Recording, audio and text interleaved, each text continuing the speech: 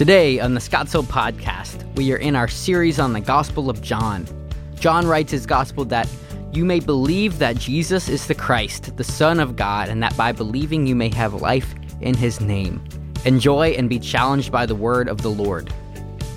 Well, good morning and welcome to Scottsdale. So glad to see all of you here. If you're a first-time guest, my name is Phil Ortego. I serve as a senior pastor at Scottsdale, and so glad that you're able to join us. Those of you who are watching us online, thank you for inviting us into your home. And let me give a shout-out to my wife, who's actually in Mexico this morning. She's watching right now. Honey, I picked out my own clothes, and this is what I've chosen today. All right. I hope you approve. If you don't, too bad you're not here. But we do want to remind you of the fact that as you look around, you can see that our room is full, and it's full both in 11 o'clock, it's full in this service. We used to have 3 services before COVID. We slowly have gotten back into our 2 full services, but we have a community that's fastly growing around us. You're seeing that homes are being built, new neighborhoods are being established, and we've got folks that are moving in. Scottsdale has always been a bedroom community. We are our own community now. And finally, we have the opportunity to minister to people in our community. And on April the 2nd, we are going to have our church family go out and pass out these wonderful little gift bags that we're going to be giving to all the new residents of our new community. And in these gift bags, they're going to have a bag of popcorn that's going to be produced by some company. There's going to be a gift card for coffee. There's going to be chocolates. There's going to be a candle. There's going to be some information about the spring fling that we're going to be having, our annual Easter egg gathering. It's not a hunt. When you got 30,000 eggs, you don't have to look for them, right? And so you just pick them up and harvest them is what you do. And so we're going to have the opportunity to do all of those things. And we want to put this in the hands of the new people in our community and welcome them to come join us. Now, if you look around, you might say, where are we going to put them? It's a great question. We're launching the Crosspoint Center on April the 10th. And we need 150 people to make a commitment to be a part of that Crosspoint Center launch. The room holds 400 people. We can get 400, and we will get 400 in there on Easter Sunday. But we need at least 75 people from this service, 75 people from the 11 o'clock service to say, you know what, I'll go be a part of that. I'll give up my seat so we can reach more people in this room and continue to reach our community. And once we do that, then the Crosspoint Center is going to gain the momentum as well. And so we want to ask you to be a part of that. Then on Easter Sunday, we're doing multiple services as we always do. But because of the way we're doing it, we're going to need you to go online and register and reserve a seat for yourself on Easter Sunday morning. We're going to have multiple services. You're going to have more information about that. And we're going to give you the opportunity to say, hey, let me go ahead and sign up for this service in this room or this room. And so we're going to need you to do that. Easter Sunday is usually a huge time in the life of our church. We've had as many as 6 services here on Easter Sunday morning. And so we want to encourage you to be a part of that and join in with that. Man, that was a huge service announcement that I've just gotten through, okay? But very exciting things. We have been going through the book of John.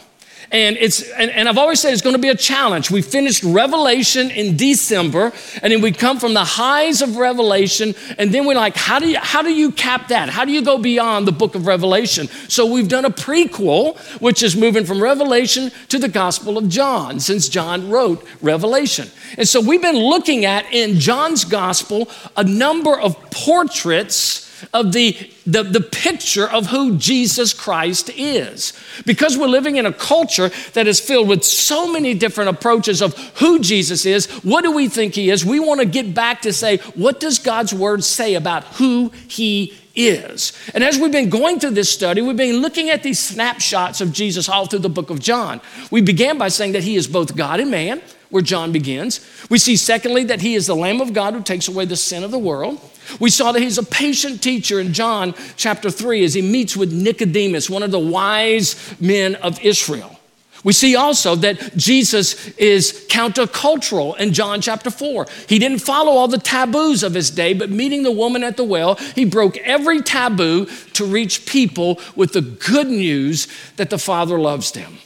And then we come to John chapter 5, and we discovered this man who was in a multitude of people, and that Jesus has the ability to see the one in the midst of a crowd. And then in John chapter 6, we began seeing these I am statements that Jesus makes through the book of John. They're unique to the book of John. There's 7 I am statements that he makes.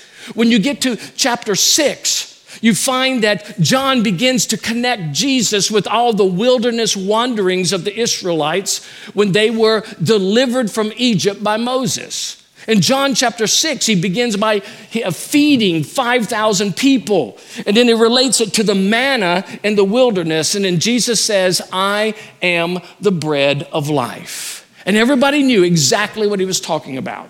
And then in John chapter 7 is this festival. It's called the Festival of Booths or the Festival of Tabernacles. Again, it is connected to the wilderness wanderings. And there's a picture there of water coming from the rock. And Jesus calls out this huge invitation. All who come to me, from you will flow rivers of living water. And then at the end of John chapter 7, there is another event that takes place. It actually sets up the scene for John chapter 8, where we're going today. So if you have your Bibles, open to John chapter 8, beginning in verse 12. In John chapter 8, beginning in verse 12, it's really important that we understand the context about what we're going to read. You see, the Festival of Tabernacles ended this way. After the pouring of the water and the celebrating, that night, all the people of Israel would gather in the temple, but they would gather in what was known as the Court of Women. The Court of Women had 13 treasury boxes all around it.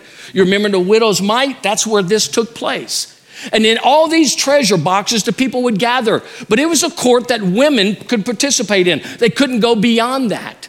The first court was the court of the Gentiles. The next court was the court of women. And then the next court was going into the temple proper. All the women are gathered there. All of Israel are gathered together, and they bring in these huge candelabras.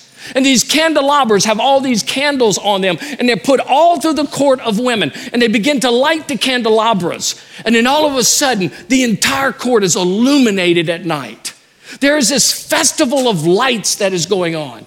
And the people are singing that God is our light and our salvation. The people are singing, they're dancing, they're shouting. The light is spreading all into the courtyards. It's going down the streets. Every alley in that area is illuminated with light.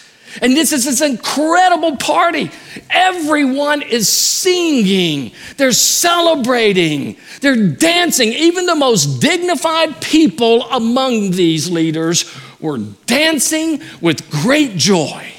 And everyone's singing that God is our light and our salvation. Then they go to their house.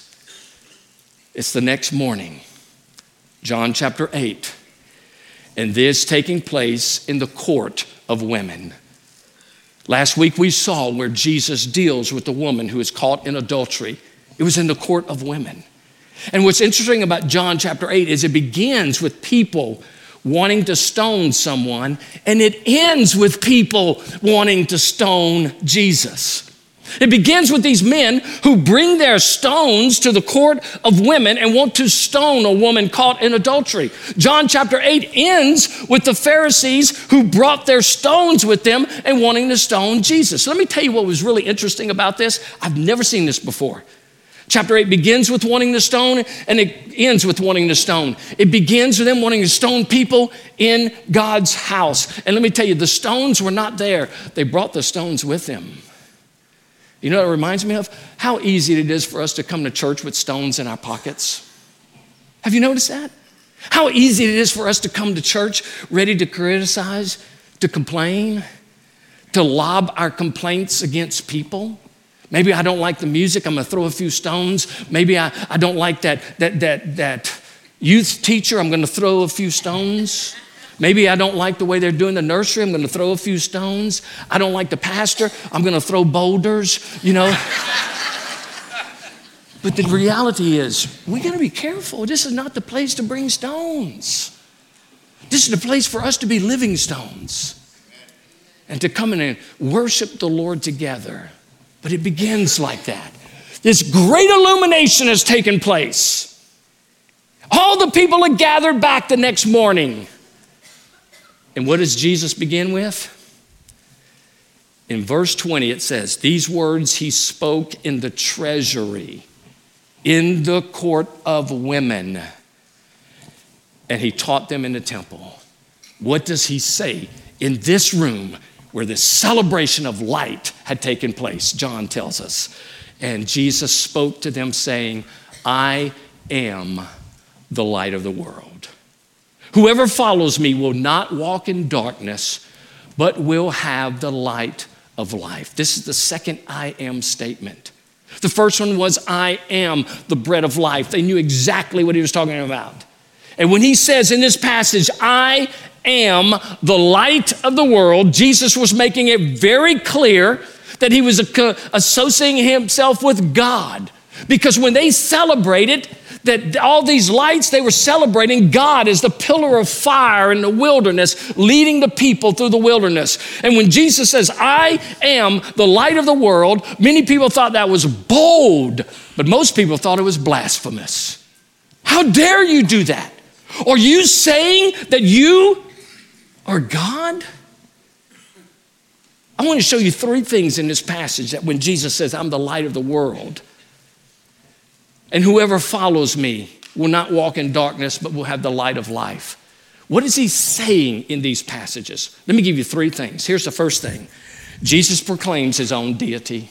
Without any question, Jesus proclaims his own deity. Jesus is saying, yes, I am the light of the world. Anytime people said that light, they referred to God, and the Messiah was always seen as the light of the world in every single case.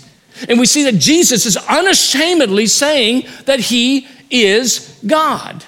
Now, there are three things that come out to this. The first thing is this. He's speaking of his essence. His essence is the same as the Father. We see this in John chapter 1, verses 4 and 5. In him was life, and the life was the light of men. The light shines in the darkness, and the darkness has not overcome it. In verse 1:9, it says, the true light, which gives light to everyone, was coming into the world. Jesus is identifying himself with God. Matter of fact, the Old Testament prophets said the same thing. Isaiah says this in chapter 9, verse 2. The people who walked in darkness have seen a what? Great light. And those who dwelt in a land of deep darkness, on them light has shone. What is Jesus saying? Jesus is saying, the light has come into the world. I and the Father are the same. We are of the same essence.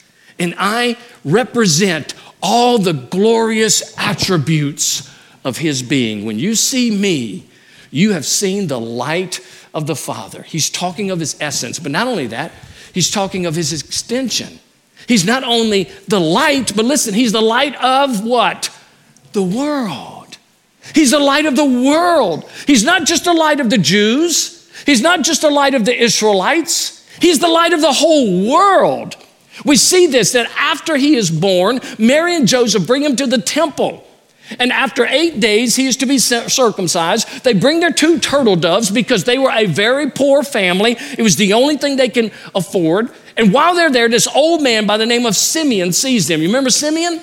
And the Holy Spirit tells Simeon that you're not going to die until you see my Messiah. And he sees Jesus. And what does he say? Here's what he says. A light for revelation to the Gentiles and for the glory of your people, Israel.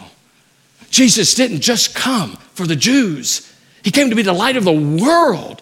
He came to be a light to Gentiles. That's you and me. He came to be the light of people in China. He came to be a light for people in Africa. He came to be a light for people in the Amazon forest who have never heard who he is. He's the light of the whole world. And he is the hope for the whole world. We see his extension, but the third thing we see is this, his eternity. We see his eternity.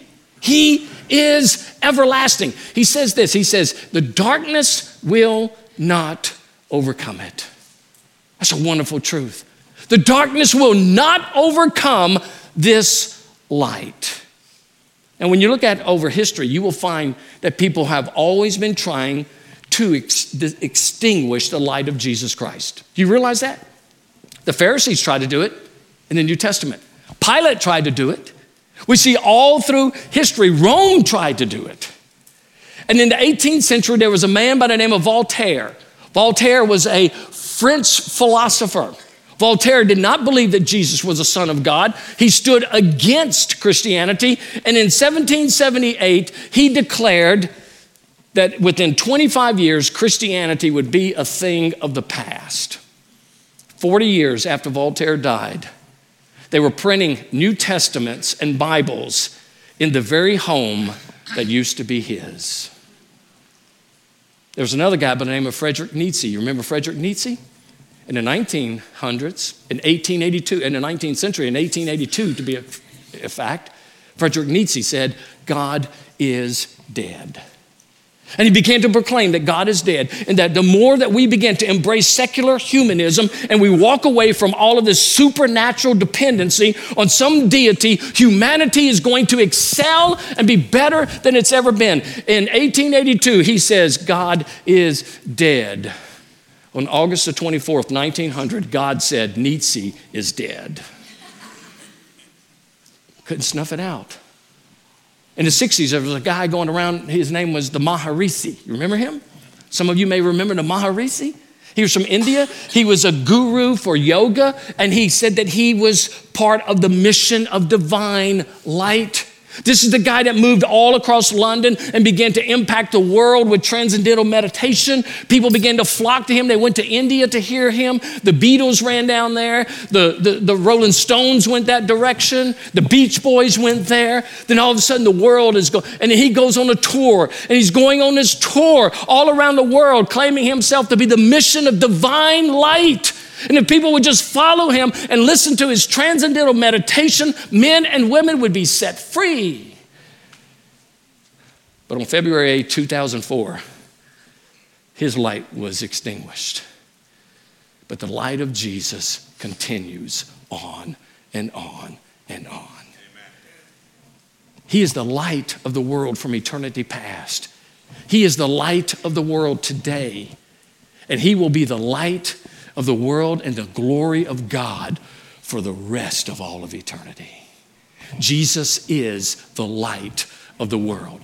He sets this up unashamedly. You know what really gets me? I hear people all the time saying, who don't believe in Christ, they say, you know, Jesus really never claimed to be God. I was like, you've never read the New Testament. You've just demonstrated your ignorance in all of biblical knowledge. He does it regularly, stating that he is the light. Now, he paints the picture. He's the light of the world. But then he gives us a contrast. Here's the second thing he teaches. Jesus declares our darkness. He speaks of our darkness. He speaks of his light, and now all of a sudden he's speaking of our darkness. He says this. He says, whoever follows me will not walk in darkness. Now, the word walk means to live. It means to abide. It means to have your living in that. And Jesus understands that left to our own sinful nature, our nature is darkness. You and I are born sinners. Listen, we are not sinners because we sin. We sin because we're sinners. Amen. It's our nature. It's who we are. You don't have to teach a little child how to throw a temper tantrum. It comes completely assembled with every new barbarian that is born. Why? Because our nature is darkness. What does that mean? Let me tell you what that means. Our hearts are darkened. Every human heart left to itself is darkened. The Apostle Paul writes in Romans chapter 1, verse 21, he says, for although they knew God, they did not honor him as God or give thanks to him, but they became futile in their thinking, and their foolish hearts were what? Darkened. Every single one of us, without exception, is born with a heart that's dark. Jeremiah 17:9 says, the heart is deceitful among all things. Who can know it? Let me tell you, the worst advice you can ever give to any human being, the worst advice you can ever give to your teenager, the worst advice you can ever give to your college student, the worst advice you can ever give to your husband or your wife is to say, follow your heart. Because your heart will deceive you.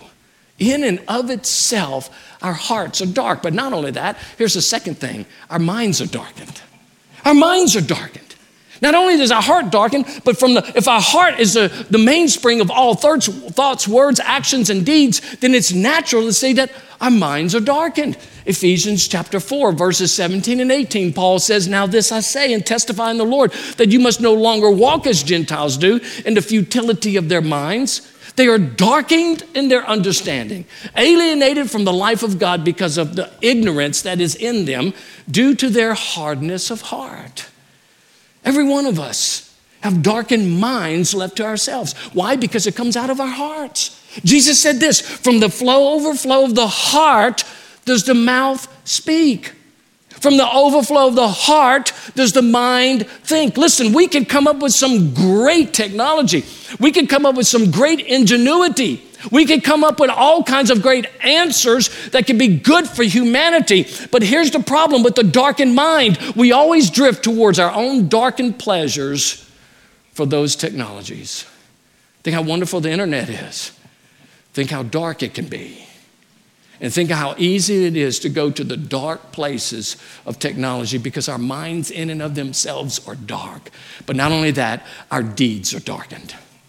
So if my heart is dark, my mind is dark, then naturally the deeds are darkened as well. Paul writes in Romans 1:28 through 31, he says, "And since they do not see fit to acknowledge God, God gave them up to a debased mind to do what they ought not be done. They were filled with all manner of unrighteousness, evil, covetousness, malice. They are full of envy, murder, strife, deceit, maliciousness. They are gossips, slanderers, haters of God, insolent, haughty, boastful, inventors of evil, disobedient to parents, foolish, faithless, heartless, ruthless." Then he goes on to say, not only do they approve of these things, but they approve of others doing them. You see, the problem is this: left to ourselves, you and I have dark deeds. We have dark hearts. We have dark minds. Let me tell you this: every single person in this room, without exception, every person listening to me, or wherever they're listening to me, every single person operates out of the condition of their heart. And if your heart is unredeemed, that's not to say you're going to be the worst person that you could possibly ever be, but it is saying you can never be the person God intends you to be because of the darkness of your own heart. Let me ask you this question. Do you have to look far in our culture and in our world to see the reality of this truth? You don't. All we have to do is look in our own culture and we see the darkness of human hearts and we see the incredible pain and the suffering that it can bring. Look what's happening in Europe right now. We've got a dark man who I believe is satanically inspired in Putin and who is killing indiscriminately men and women who simply want to live their lives in freedom. And you've got this darkened mind, this darkened machine, this darkened ideology that is destroying life. But we have it in our culture too. You know what I was noticing? I was noticing that they had this thing in Lviv. One morning, they had 300 baby strollers in the square, all empty. And all these 300 baby strollers was to symbolize the number of children that Putin killed with his war effort. And boy, it just broke my heart. And then I thought of this. Where are the empty baby strollers in front of Planned Parenthood? Where are the empty baby strollers in our own culture? We don't have a problem with that, do we? What about the crime that's raising in our own culture? What about the senselessness in our own culture? And you know what we end up seeing? We see the darkened state of humanity all around us. So here's what Jesus is saying. He's the light of the world. But left to ourselves, we are in darkness. Now, Jesus could have stopped right there, but he doesn't. And here's the thing that's so wonderful about the love of Jesus Christ. Here's the thing that's so patient about our Savior. He adds a third thing, and this is what he does. He invites us to be his disciples.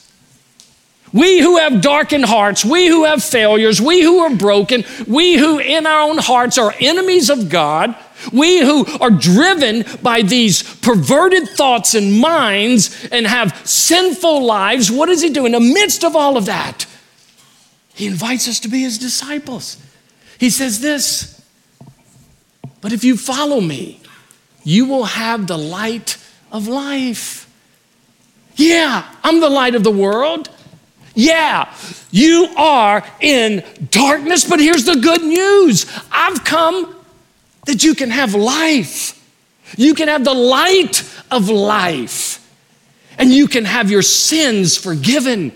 You can be in a relationship with a holy God. And in the midst of this broken down culture that we have, I'm inviting you to follow me. What an incredible invitation. Now, what do we have when we follow him? One is we receive forgiveness. When I submit my life to the Lordship of Christ and I follow him as a disciple, there is forgiveness, Acts 16, so that we may turn from darkness to light and from the power of Satan to God, that they may receive the forgiveness of their sins. I'm going to tell you what every person in this room needs. We need forgiveness. Every one of us. There's not a person here who hasn't failed someone.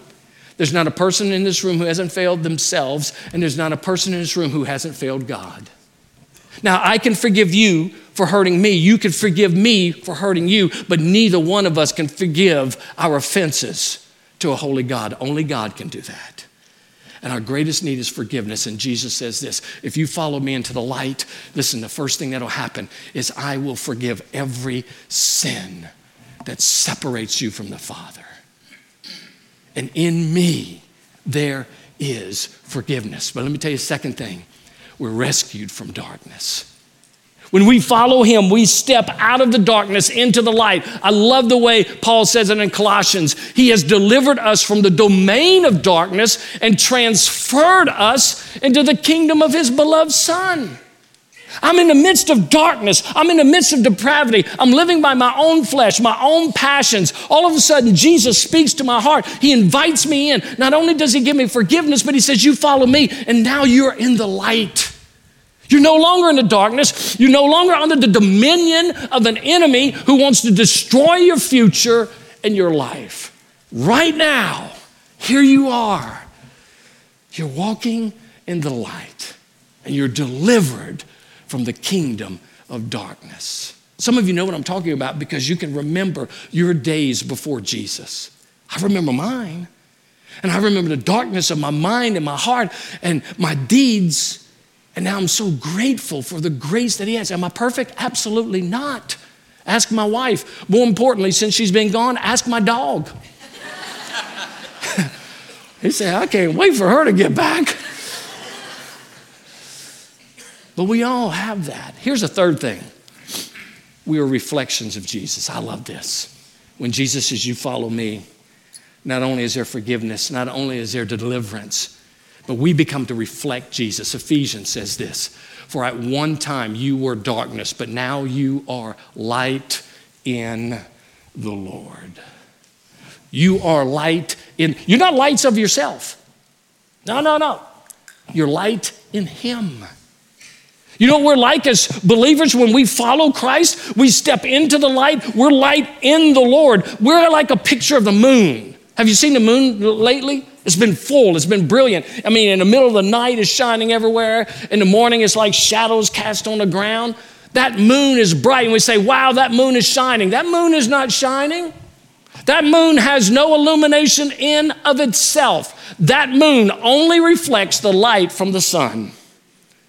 And the same is true of you and me. We don't have the light in and of ourselves, but when I walk with Jesus, let me tell you what happens. His light shines through me. And when his light shines through me, let me tell you what people see. They see Jesus. And you know what's really interesting? The people who knew me before Jesus are amazed. The people who knew the old Phil Ortego, who used to do all the drugs and the alcohol and all that stuff, when I first came to faith in Christ, people were like, wow, man, your life really changed. Here's what they said to me. Oh, it's a phase. You'll get over it. That's been 44 years ago. I still haven't gotten over it. And here's the thing. We get to be the light of the world. Listen, Jesus says this in Matthew chapter 5, verse 14. You, speaking of believers, are the light of the world. He is saying that we get to be what he has been. He is the light of the world, but now he's calling us light of the world. Why? Because his light is shining through us. And every single day that you and I live, there's the opportunity for us to reflect the goodness of God all around us. We get to be lights. I think a lot of times we forget that because we still have the residual effect of the old person. I still had the residual effect. You know, I told my staff, I said, when I turned 60, the most disappointing thing to me was I thought I would be much further along spiritually than I am. I still struggle with the same things, the same thoughts. I have to die to those same things. I thought I would be over all of that. But every day is a willful choice to live for him and to allow my light to shine. Several years ago, I was in a hospital making a visit. We still are not fully back to making visits as pastors. But I was in the hospital one day and I walked in an elevator and these two nurses came in there. And this one nurse was talking to the other nurse, and obviously the one girl didn't go to church and the other nurse went to church. And she begins the conversation by saying, hey, do you go to church anywhere? She says, no, I don't go to church. I haven't found one yet. And she said, well, whatever you do, don't come to my church. She said, what do you mean? I hate my church. I hate everything about it. I hate the music. I hate the preacher. I hate the ministries. I just hate going there. And the nurse looks at her and she says, oh, wow. She steps off and the nurse is standing there by herself and I'm in the elevator and I looked at her and I said, you don't go to Scotts Hill, do you?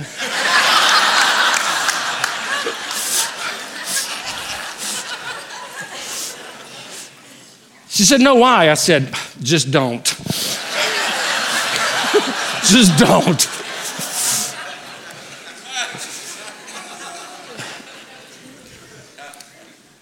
I may not get all through the rest of this message, but here's what I want to end on. Listen carefully.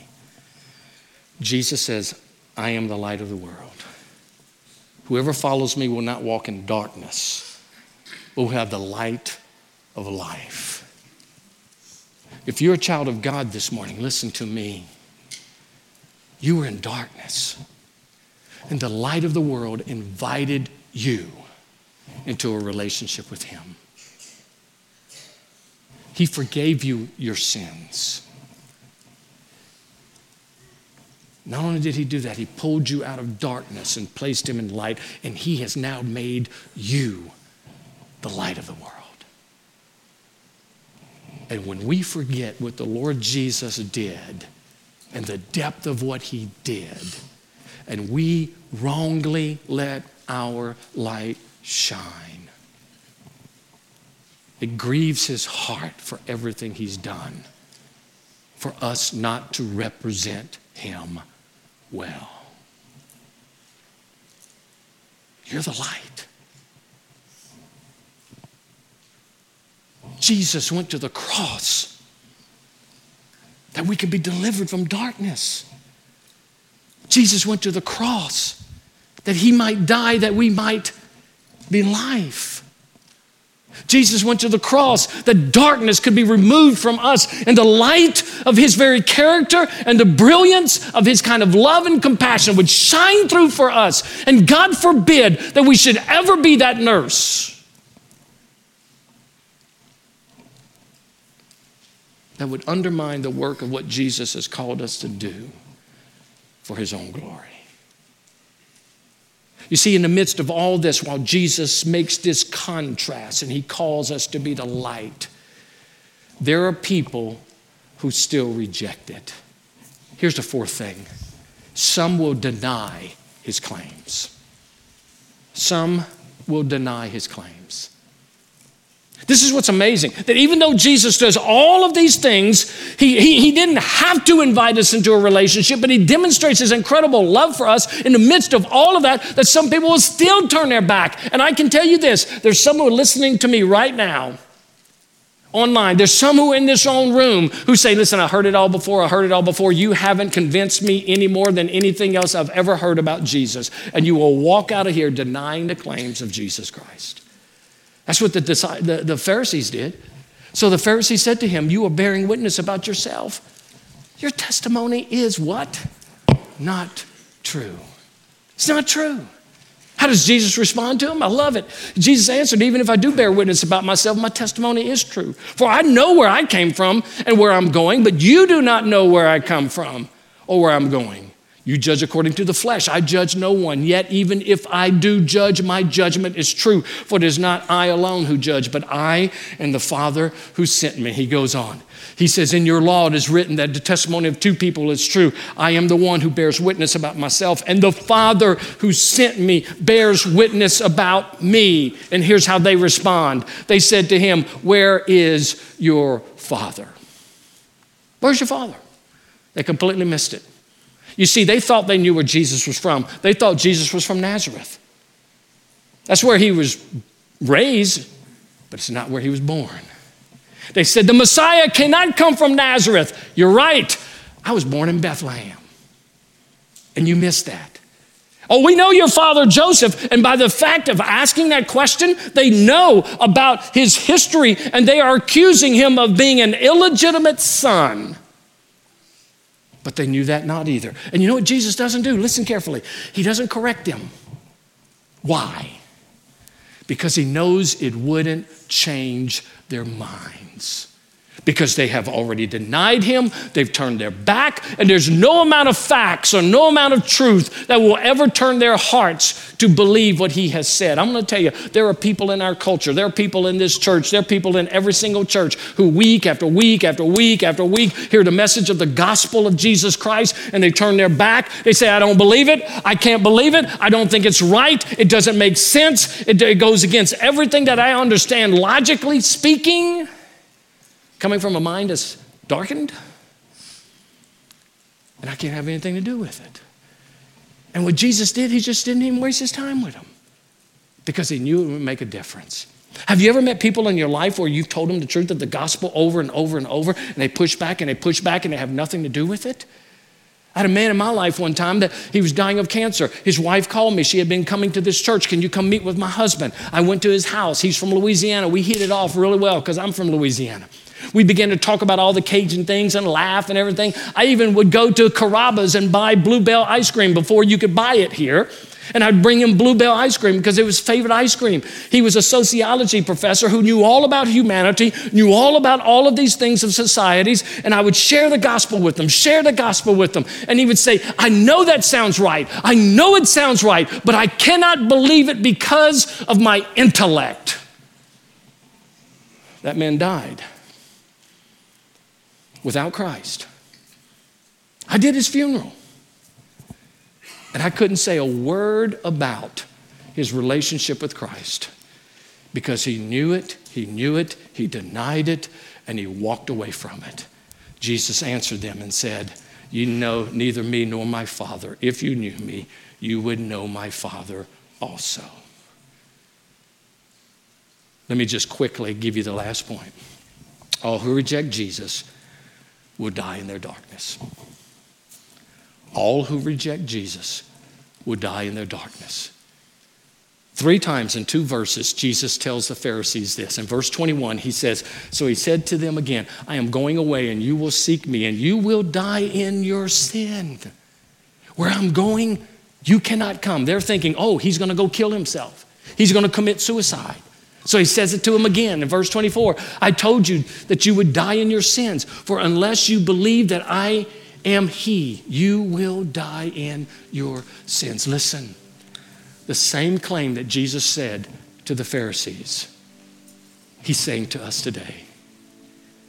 I'm the light of the world. If you follow me, you will have the light of life. And you will be the light of the world. But if you deny me and you go your way, you will die in your darkness. And there will be no hope. There'll be no second chance. There'll be no purgatory. There'll be no place for you to work off your sins. When you take your last breath, your eternity is sealed forever. And I want to tell you, the Lord Jesus is here today, and he's reminding believers, walk in the light. Let your light so shine before men that they might see your good works and glorify my Father in heaven. Let your light shine in such a way that people will be encouraged by what I've done in you. And you be the light that points them to me. But if you're here this morning and you've heard the truth and you pushed it and you pushed it and you've denied it and you've walked away, my friend, there's going to come a time when you take your last breath. You will either die in the Lord or you will die in darkness. And the King of Kings is here today to tell you, I've already died for you. I've died for you. I've done everything there is to do to provide you an opportunity to be restored with the Father and to walk in the light. And you would think that people who are in darkness and who are in the domain of Satan see the light of Jesus Christ. They see the freedom. You would think they would run to the light. But Jesus says no. You see, they love darkness too much to give it up. And the darkness that they walk in, they think is the light. And yet it is the snare of the enemy that will keep them there for eternity. So the question is, where are you walking today? And the challenge is to run to him. Child of God, you are light. Be light. Let the Lord Jesus so flow through you that you become a testimony to a darkened world where people will run to you and say, tell me, what is different about you? Unbeliever, this is not a message of condemnation. This is a message of truth and hope. That Jesus is your hope. And he's calling you today to surrender to him. He is the light of the world, and he will always be the light of the world. Would you stand together? Would you stand as I lead us in prayer?